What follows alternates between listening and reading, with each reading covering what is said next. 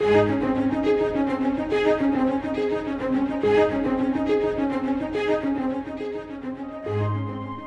live in a changing world that is full of questions, and the answers must come from the unchanging truth of God's Word. Today, we look into Scripture with Scott Pauley to discover what the Bible says. Ask the Lord to speak to you and to give you truth to share with others.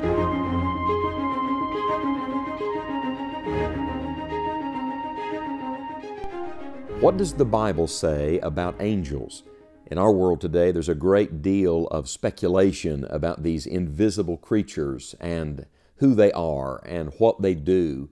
And then some people on the other end of the spectrum say, well, that's all imaginary. That's just make-believe. It's like some children's fairy book tale. It's something that was just concocted from the imagination of some person. But what does the Bible say? What does the Word of God teach about angels? Well, in Psalm 103, verse 20, we read these words, "Bless the Lord, ye His angels, that excel in strength, that do His commandments, hearkening unto the voice of His word." I think that probably is one of the greatest summary verses on the doctrine of angels that you'll find in all of Scripture, because it reveals so many primary truths about them. Now, there are many things we do not know about the angels, but there are a few things we do know. One is that they are created beings. The Bible says that they are His angels. So, where did they come from? They came from the Lord. And what do they exist for? Well, Psalm 103, verse 20 answers that. They exist to do His commands. They hearken to the voice of one person. They don't come to do our bidding. Instead, they exist to do the bidding of their Creator. Primarily, that is to bring Him worship and bring Him praise. The Bible says they are to bless the Lord. Everything they do is connected in some way to the glory of God. That's why when you talk about Satan and the fallen angels, their great sin was in detracting from the glory of their Creator, stealing from God, if you will, the glory that was due to His name alone.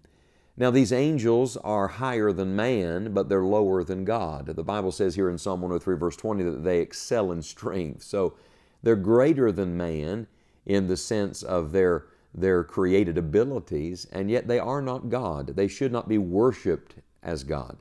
I think there are several errors and misinterpretations when it comes to the subject of angels. One is that some people have just outright rejected the idea of angels. Liberal theology attacks anything that's miraculous or supernatural or invisible. They say if you can't prove it, then it can't be. But that is totally against the principle of faith. So God's Word teaches that there are angels. We're going to learn more about them. We can't reject them. Then, on the other hand, some people have made idols out of angels.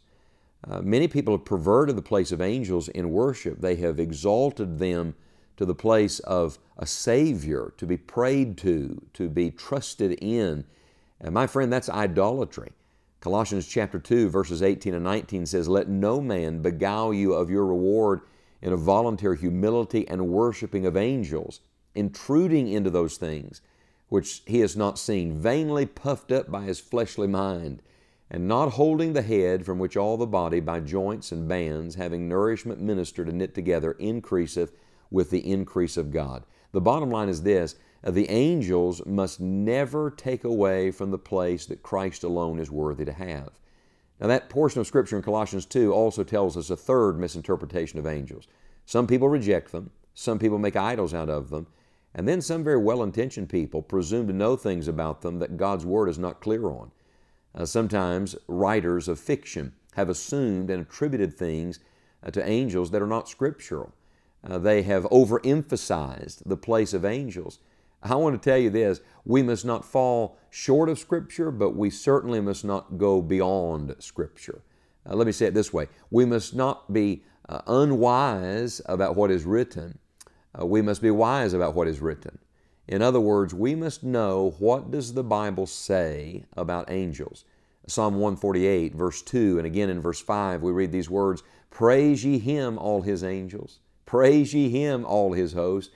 Let them praise the name of the Lord, for He commanded, and they were created." If you follow the angels back to their origin, you will find the one who is worthy of worship, and that is the God that the angels serve. As a matter of fact, in Scripture, when men fell down at the feet of created beings, of angels to worship, those angels very hastily said, "Stand up, get up, don't worship me, worship God." Why? Because they reflect the glory of God and they deflect all glory back to God. Now, what do we know about angels from Scripture? Well, first of all, we know they're real, so they exist. They appear all through the Word of God. They're mentioned 108 times in the Old Testament. Job tells us that they were present at the creation. They were there at the fall of Adam. You remember the cherubim and the flaming sword guarding the way of the tree of life. They were there when Sodom was destroyed. They were present at Jacob's ladder. They were present when the firstborn of Egypt died. They were protecting Israel. You remember Numbers 22 from Balaam. They killed 185,000 Assyrians and delivered Israel. On and on and on through the Old Testament. When you come to the New Testament, they are mentioned 165 times. Now, the vast majority of times that they are mentioned in the New Testament, they're connected to Christ. They are connected to His birth. They are connected to His temptation, to His time in the Garden of Gethsemane. We're told in Scripture that 12 legions of angels stood ready to deliver Christ from the cross. All He had to do was say the word. Aren't you glad He didn't say the word? It was an angel that rolled the stone away and announced the resurrection of Christ. It were angels that accompanied Him in His ascension back to glory. So the angels are closely connected to the Lord Jesus Christ, and that's very significant because it tells us something not only about their reality but about their responsibility. You see, the word angel literally means a sent one, a messenger. So the angels were constantly ministering to Christ, but now what do? Now they minister to us. They are the Lord's messengers to minister, to help believers. Hebrews chapter 1, verse 14 refers to this, to the angels that minister to us.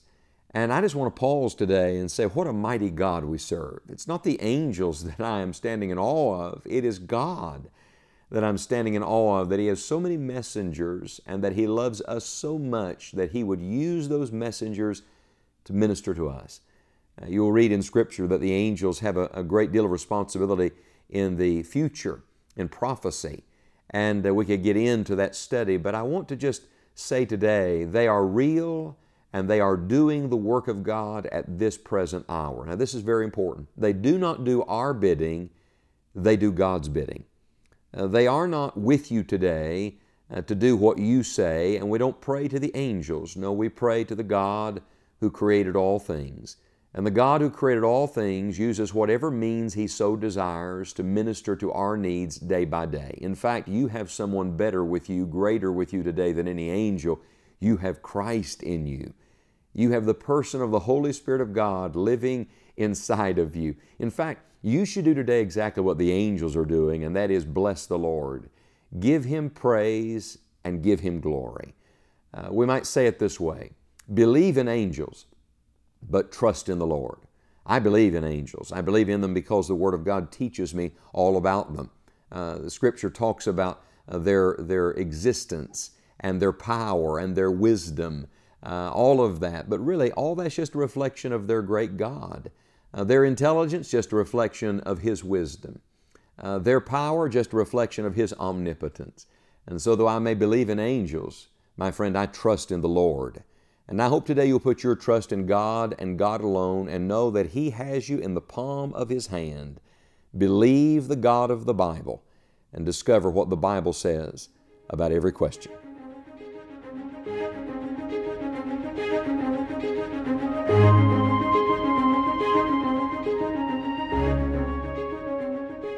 It is our prayer that your faith will be strengthened as we study God's Word and that you will share His truth with others.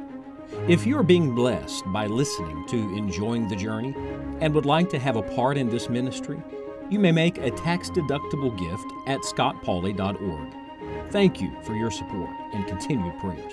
May God bless you richly today.